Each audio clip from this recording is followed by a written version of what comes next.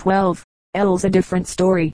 There evidently came a time when glass bottles vanished from the face of the earth, for we read of wooden bottles and those of goatskin and leather, but there is no mention of glass, and men were satisfied with these clumsy contrivances, because in process of time it had been forgotten that any other were ever made. Hundreds of years rolled away, and then, behold, glass bottles appeared again. Now there is such a demand for them that one country alone, France, makes 60,000 tons of bottles every year. To make bottle glass, oxide of iron and alumina is added to the silica, lime, and soda. It seems scarcely possible that these few common substances melted over the fire and blown with the breath can be formed into a material as thin and gossamer, almost, as a spider's web, and made to assume such a graceful shape as this jug. This is how glass bottles, vases, etc. are made. When the substances mentioned above are melted together properly, a man dips a long, hollow iron tube into a pot filled with the boiling liquid glass, and takes up a little on the end of it. This he passes quickly to another man, who dips it once more, and, having twirled the tube around so as to lengthen the glass ball at the end, gives it to a third man, who places this glass ball in an earthen mold, and blows into the other end of the tube, and soon the shapeless mass of glass becomes a bottle. But it is not quite finished, for the bottom has to be completed, and the neck to have the glass band put around it. The bottom is finished by pressing it with a cone-shaped instrument as soon as it comes out of the mold. A thick glass thread is wound around the neck, and, if a name is to be put on, fresh glass is added to the side, and stamped with a seal. This is also the process of making the beautiful jug just mentioned, except that 3 workmen are engaged at the same time on the 3 parts. One blows the vase itself, another the foot, and the third the handle. They are then fastened together, and the top cut into the desired shape with shears, for glass can be easily cut when in a soft state. You see how clearly and brightly, and yet with what softness, the windows of the room are reflected in that exquisite jug. It was made only a few years ago. I will now show you an old Venetian goblet, but you will have to handle it very carefully, or you will certainly break off one of the delicate leaves, or snap the stem of that curious flower. Such glasses as these were certainly never intended for use. They were probably put upon the table as ornaments. The bowl is a white glass cup, with wavy lines of light blue. The spiral stem is red and white, and has projecting from it 5 leaves of yellow glass, separated in the middle by another leaf of a deep blue color. The large flower has 6 pale blue petals. And now we will look at some goblets intended for use. They are of modern manufacture, and are plain and simple, but have a beauty of their own. The right hand one is of a very graceful shape, and the one in the middle is odd looking, and ingeniously made with rollers, and all of them have a transparent clearness, and are almost as thin as the fragile soap bubbles that children blow out of pipe bowls. They do not look unlike these, and one can easily fancy that, like them, they will melt into air at a touch, because the ancients by some means discovered that the union of silica, lime, and soda made a perfectly transparent and hard substance. It by no means follows that they knew how to make looking glasses, for this requires something behind the glass to throw back the image. But vanity is not of modern invention, and people having from the beginning of time had a desire to look at themselves, they were not slow in providing the means. The first mirrors used were of polished metal, and for ages nobody knew of anything better. But there came a time when the idea entered the mind of man that glass lined with a sheet of metal will give back the image presented to it. For these are the exact words of a writer who lived 4 centuries before Christ, and you may be sure that glass makers took advantage of this suggestion, if they had not already found out the fact for themselves. So we know that the ancients did make glass mirrors. It is matter of history that looking glasses were made in the 1st century of the Christian era, but whether quicksilver was poured upon the back, as it is now, or whether some other metal was used, we do not know. But these mirrors disappeared with the bottles and other glass articles, and metal mirrors again became the fashion. For 1400 years we hear nothing of looking glasses, and then we find them in Venice. At the time that city had the monopoly of the glass trade, metal mirrors were soon thrown aside, for the images in them were very imperfect compared with the others. These Venetian glasses were all small, because at that time sheet glass was blown by the mouth of man, like bottles, vases, etc., and therefore it was impossible to make them large. 200 years afterward, a Frenchman discovered a method of making sheet glass by machinery, which is called founding. and by this process it can be made of any size. But even after the comparatively cheap process of founding came into use, looking glasses were very expensive, and happy was the rich family that possessed one. A French countess sold a farm to buy a mirror. Queens had theirs ornamented in the most costly manner. Here is a picture of one that belonged to a queen of France, the frame of which is entirely composed of precious stones. I have told you how the Venetians kept glass making a secret, and how, at last, the Germans learned it, and then the French, and their work came to be better liked than that of the Venetians. But these last still managed to keep the process of making mirrors a profound secret, and the French were determined to get at the mystery. Several young glass makers went from France to Venice, and applied to all the looking glass makers of Venice for situations as workmen, that they might learn the art. But all positively refused to receive them, and kept their doors and windows tightly closed while they were at work, that no one might see what they did. The young Frenchmen took advantage of this, and climbed up on the roofs, and cautiously made holes through which they could look, and thus they learned the carefully kept secret, and went back to France and commenced the manufacture of glass mirrors. 20 years after, a Frenchman invented founding glass, which gave France such a great advantage that the trade of Venice in looking glasses was ruined. You would be very much interested in watching this process of founding glass. This is the way it is done. As soon as the glass is melted to the proper consistency, the furnaces are opened, and the pots are lifted into the air by machinery, and passed along a beam to an immense table of cast iron. A signal is given, and the brilliant, transparent liquid glass falls out and spreads over the table. At a second signal a roller is passed by machinery over the red-hot glass, and 20 men stand ready with long shovels to push the sheet of glass into an oven, not very hot, where it can slowly cool. When taken out of the oven the glass is thick, and not perfectly smooth, and it has to be rubbed with sand, embedded in plaster of Paris, smoothed with emery, and polished by rubbing it with a woolen cloth covered with red oxide of iron, all of which is done by machinery. We know that cut glass is expensive, and the reason is that cutting it is a slow process, for wheels have to be used in succession. Iron, sandstone, wood, and cork. Sand is thrown upon these wheels in such a way that the glass is finely and delicately cut, but this is imitated in pressed glass, which is blown in a mold inside of which the design is cut. This is much cheaper than the cut glass. A higher art than cutting is engraving on glass, by which the figures are brought out in relief. Distinguished artists are employed to draw the designs, and then skillful engravers follow the lines with their delicate tools. If you will examine carefully the engraving on this Bohemian goblet, you will see what a wonderful piece of workmanship it is. It seems almost a pity that so much time and labor, skill and genius should be given to a thing so easily broken, and yet we have seen that a good many glass articles have been preserved for centuries. The engraving on the Bohemian goblet is ingenious, and curious, and faithful in detail, but the flowers on this modern French flagon are really more graceful and beautiful. About 400 years ago there was found in a marble coffin, in a tomb near Rome, a glass vase which is now famous throughout the world. There is good reason for supposing it to have been made 138 years before Christ. Consequently it is now about 2,000 years old.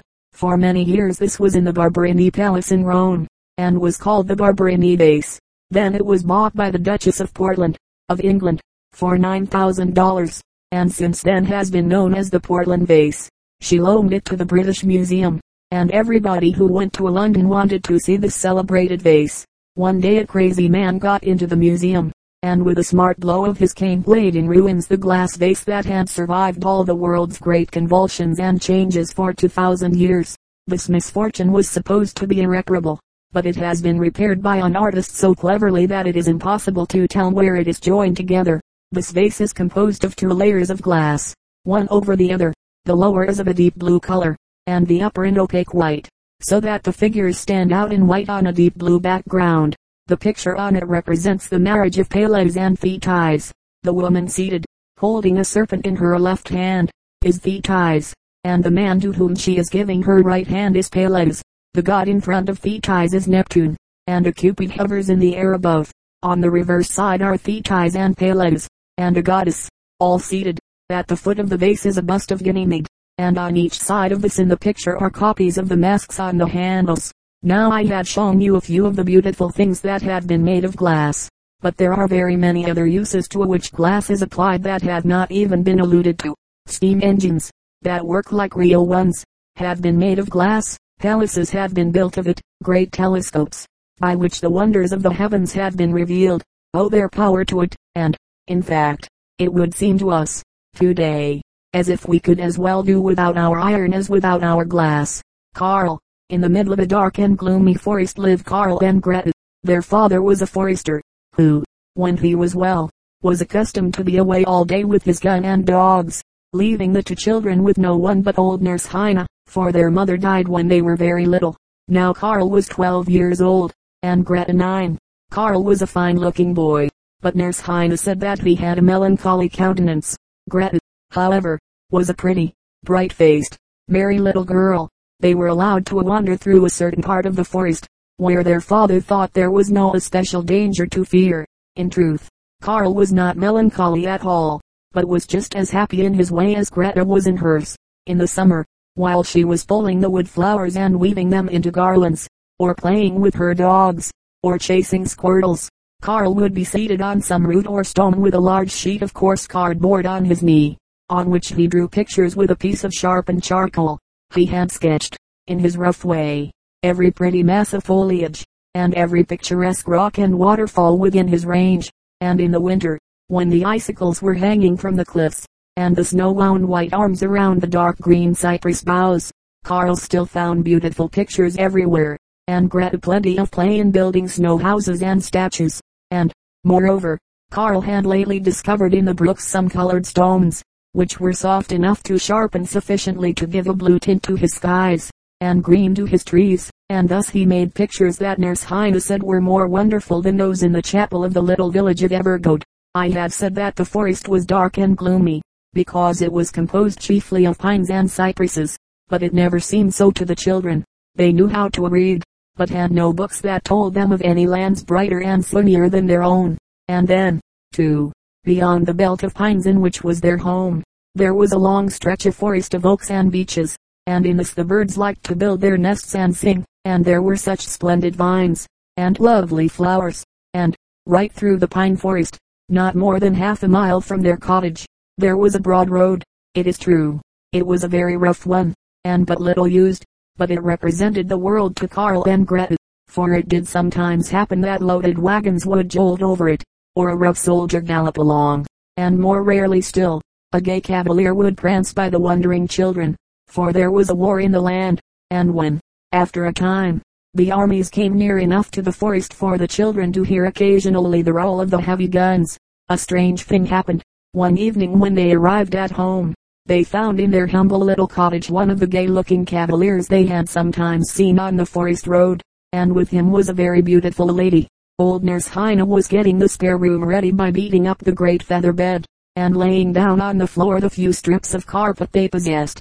Their father was talking with the strangers, and he told them that Karl and Greta were his children, but they took no notice of them, for they were completely taken up with each other, for the gentleman, it appeared, was going away, and to leave the lady there. Karl greatly admired this cavalier, and had no doubt he was the noblest looking man in the world, and studied him so closely that he would have known him among 1,000. Presently the forester led his children out of the cottage, and soon after the cavalier came out, and springing upon his horse, galloped away among the dark pines. The strange lady was at the cottage several weeks, and the children soon learned to love her dearly. She was fond of rambling about with them, and was seldom to be found within the house when the weather was fair. She never went near the road, but preferred the oak wood, and sometimes when the children were amusing themselves she would sit for hours absorbed in deep thought or singing to herself in a sad and dreamy way. At other times she would interest herself in the children, and tell them of things in the world outside the forest. She praised Karl's pictures, and showed him how to work in his colors so as to more effectively bring out the perspective, and tried to educate his taste, as far as she could, by describing the pictures of the great masters. She often said afterwards that she could never have lived through those dark days but for the comfort she found in the children. Karl saw that she was sorrowful, and he understood that her sadness was not because of the plain fare and the way of living at the forester's cottage, which he knew must seem rough indeed to her, but because of some great grief. What this grief was he could not guess, for the children had been told nothing about the beautiful lady, except that her name was Lady Clarice. She never complained, but the boy's wistful eyes would follow her as she moved among the trees, and his heart would swell with pity, and how he would long to do something to prove to her how he loved her. The forester told Carl that the cavalier was with the army, but he did not come to the cottage, and there was no way for the Lady Clarice to hear from him, and she shuddered at the sound of the great guns, and finally she fell sick. Nurse Heine did what she could for her, but the lady grew worse. She felt that she should die, and it almost broke Carl's heart to hear her moaning, "Oh, if I could but see him once more." He knew she meant the noble cavalier, but how should he get word to him? The old forester was just then stiff with rheumatism, and could scarcely move from his chair. "I will go myself," said Carl to himself one day, "or she will die with grief." Without saying a word to anybody about the matter, for fear that he would not be allowed to go, he stole out of the house in the gray of the morning, while all were asleep, and, making his way to the open road, he turned in the direction from whence, at times, had come the sound of the cannon. As long as he was in the part of the road that he knew, he kept up a stout heart, but when he left that he began to grow frightened. The road was so lonely, and strange sounds seemed to come out of the forest that stretched away, so black and thick, on each side. He wondered if any fierce beasts were there, or if robbers were lurking behind the rocks. But he thought of the beautiful lady, his kind friend, sick and dying, and that thought was more powerful than his fear. At noon he rested for a while, and ate a few dry biscuits he had put in his pockets. It was near sunset when he saw that the trees stood less closely together. The road looked more travel-worn, and there came with the wind a confused and continuous noise. Then Carl was seized with terror. "I am now near the camp," he thought. "Suppose a battle is going on, and I am struck with a ball. I shall die, and father and little Greta will not know what became of me, and the beautiful lady will never know that I died in her service. Or if I meet a soldier, and he don't believe my story, maybe he'll run a bayonet through me." It was not too late then to turn back and flee swiftly up the forest road, and Carl paused, but in a few moments he went on, animated by the noblest kind of courage, that which feels there is danger, but is determined to face it in the cause of duty, affection, and humanity. At last he stepped out of the forest, and there, before him, was spread out the vast encampment of the army. There was not time to wonder at the sight before he was challenged by a sentinel. Carl had made up his mind what to say, and that he would not mention the lady, so he promptly replied that he wanted to see a noble lord who had a sick friend at a cottage in the forest. As the boy could not tell the name or rank of the noble lord, the sentinel sent him to an officer, and to him Carl told the same story, but he described the man of whom he was in search so accurately that the officer sent him at once to the proper person, and Carl found that he was a very great personage indeed, and held a high command in the army. He did not recognize Carl, but as soon as the boy told his errand he became very much agitated. "I will go at once," he said, "but I cannot leave you here. My brave boy, can you ride?" Now Carl knew how to sit on a horse, and how to hold the bridle, for he had ridden the woodcutter's horses sometimes, so he answered that he thought he could ride. The Duke, for such was his title, ordered some refreshments set before the boy, and then went out to make his arrangements, choosing his gentlest horse for Carl. In half an hour they were in the forest, speeding like the wind. Carl felt as if he was flying. The horse chose his own gait, and tried to keep up with the one that the Duke was riding, but finally, finding this impossible, he slackened his pace, greatly to Carl's relief. But the Duke was too anxious about his lady to accommodate himself to the slower speed of the boy, and soon swept out of sight around a bend in the road. His cloak and the long feathers of his hat streamed on the night wind for a moment longer, then they vanished, and Carl was alone. Carl was somewhat afraid of the horse, for he was not used to such a high-mettled speed, but, on the whole, he was glad he was mounted on it, for if the woods had seemed lonely in the daylight they were 10 times more so in the night, and the noises seemed more fearful than before, and Carl thought if any furious beast or robber should dart upon him, he could make the horse carry him swiftly away. As it was he let the horse do as he pleased, and as Carl sat quietly and did not worry him in any way, he pleased to go along very smoothly, and rather slowly. So it was past midnight when they reached home. Carl found that the Duke had been there a long time, that the lady was overjoyed to see him, and Nurse Hina said she began to grow better from that moment. The next morning the Duke went away, but before he left he thanked Karl for the great service he had done him, and gave him a piece of gold. But Karl was better pleased when the lady called him into her room, and kissed him, and cried over him, and praised him for a kind, brave boy, and said he had saved her life.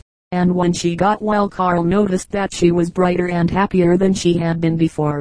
In a short time, however, she went away with the Duke, in a grand coach, with servants and outriders, and Karl and Greta watched them as they were whirled up the forest road, and then walked home through the pines with sad hearts. Then the forester told his children that the Duke had married this lady secretly, against the king's command, and he had so many bitter and cruel enemies that he was afraid they would do her some evil while he was away in the war.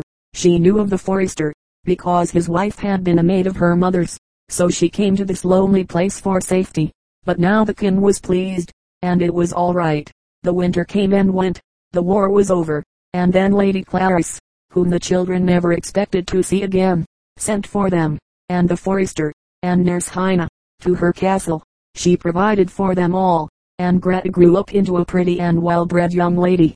Lady Clarice had not forgotten the brave act of the boy, and also remembered what he liked best in the world, so she had him taught to draw and paint, and in process of time he became a great artist, and all the world knew of his name and fame.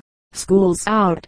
What a welcome and joyful sound, in the winter, when the days are short, and the Sunday near the end of the 6 school hours, sinks so low that the light in the room grows dim and gray. With what impatience, my dear child, do you wait for the signal? But it is in the long summer days that you find school most tiresome. The air in the room is hot and drowsy, and outside you can see there is a breeze blowing, for the trees are gently tossing their green boughs as if to twit you with having to work out sums in such glorious weather. And there come to your ears the pleasant sounds of the buzzing of insects and twittering of birds, and the brook splashing over the stones. Then the 4 walls of the schoolroom look very dreary, and the maps glare at you, and the blackboards frown darkly, and the benches seem very hard, and the ink-bespattered desks appear more grimy than ever. This was the time when the heart of the Dominie would be touched with pity, and he would say in his bright way, "Now, children, I am going to read you something." Instantly the half-closed eyes would open, the drooping heads would be raised, the vacant faces would brighten, and the little cramped legs would be stretched out with a sigh of relief. And then the Dominie would read them something that was not only instructive, but very entertaining. Sometimes, instead of reading to them, he would set them to declaiming or reciting poetry, or they would choose sides and have a spelling match. They would get so interested that they would forget all about the birds and sunshine without. They did not even know that they were learning all this time, for the Dominie had all sorts of pleasant ways of teaching his scholars, not but what they had to work hard to, for nobody can accomplish anything worth having without putting a good deal of hard work in it. You see the Dominie's portrait in the picture. The fringe of hair around his bald head was as white as snow, his black eyes were bright and merry, and he had a kindly face. His name was Maurice Harvey, but everybody called him Dominie, and he liked that name best. All the village people respected and loved the old man, and every child in the village school that he taught, from the largest boy, whose legs were so long that he did not know what to do with them, down to Bessie Gay, who could scarcely reach up to the top of a desk, were very fond indeed of him. But even under the Dominie's kindly rule, "School's out" was always a welcome sound. What a noise there would be in the schoolroom for a minute, and then such a grand rush out into the open air, and such merry shouts. The Dominie would look after them with a smile. He wanted them to study, but he was glad that it was natural for them to love to play. If little Charlie Lane had known this he would not have had such a cry the morning he went to school for the first time. He thought his mother very cruel to make him go, and, I am sorry to say, not only cried before he started, but all the way to the schoolhouse. The Dominie took no notice of this, and Charlie soon found that school was not such a very dreadful place, and there was the nice playtime in the middle of the day. And, when school was out, the Dominie took him on his knee and gave him a big apple, and showed him a book full of bright pictures, and told him a story about every one of them. You can see the little fellow on the Dominie's lap, looking earnestly at a picture in the book, and the old man is pleased that the child is pleased. The Dominie is sitting in his big chair, and his dinner bag is hanging on the back of it. On the blackboard over his head you see little Charlie's lesson for that day. It is on the right, and consists of the letters ABC, which the child has been staring at until he knows them perfectly in any book that is given to him. On the left is a sum, and somebody has tried to draw an almanac sun on the lower part of the board. Across the top the Dominie has written a copy. You can read it plainly. It was a favorite saying of his, and a very good one too. Have we not, all of us, a great deal to make us happy? What pleasure is it to you to go about with a cross or melancholy face? Try to think of something pleasant, and call up a smile. Put the ill-natured feelings out of your heart, and then the brightness will come to your face without further trouble. If you had a hard task to do, being cross won't help you along one bit. Go to work at it with a will, and you will be surprised to find how soon it will be done. Then, with a clear conscience and a glad heart, you can sit waiting for the welcome sound. School's out. Nest builders. Birds in their little nests agree, but they do not at all agree in their manner of building the said nests. They had all sorts of ideas on this subject. Nearly every species of bird has a nest peculiar to itself, and the variety is astonishing. There are nests like cups, and nests like saucers, nests which are firmly fixed among the solid rocks, and nests which wave about on the ends of slender branches, nests which are perched on the very tops of the tallest trees, and nests which are hidden in the ground. There are great nests, which will hold a bushel or two of eggs, and little bits of things, into which you could scarcely put half a dozen peas. In mentioning some of these nests, it will be needless for us to say much of those with which we are all familiar. In our rambles together we must try and see as many novelties as possible, for we may not always have the chance of wandering freely into any part of the world to which our fancy may lead us. I remember a little girl who used to come to our house when I was a boy, and who never cared for anything at table that was not something of a novelty to her. When offered potatoes, she would frankly say, "Mumber, thank you, I can get them at home." So we will not meddle with hens' nests, robins' nests, and all the nests, big and little, that we find about our homes, for they are the potatoes of a subject like this. But we'll try and find some nests that are a little out of the way, and curious. But we must stop just one moment before we leave home, and look at a wren's nest. The wren, although a very common little bird with us, does not build a common nest. She makes it round, like a ball, or a woolly orange, with a little hole at one side for a door. Inside, it is just as soft and comfortable as anything can be.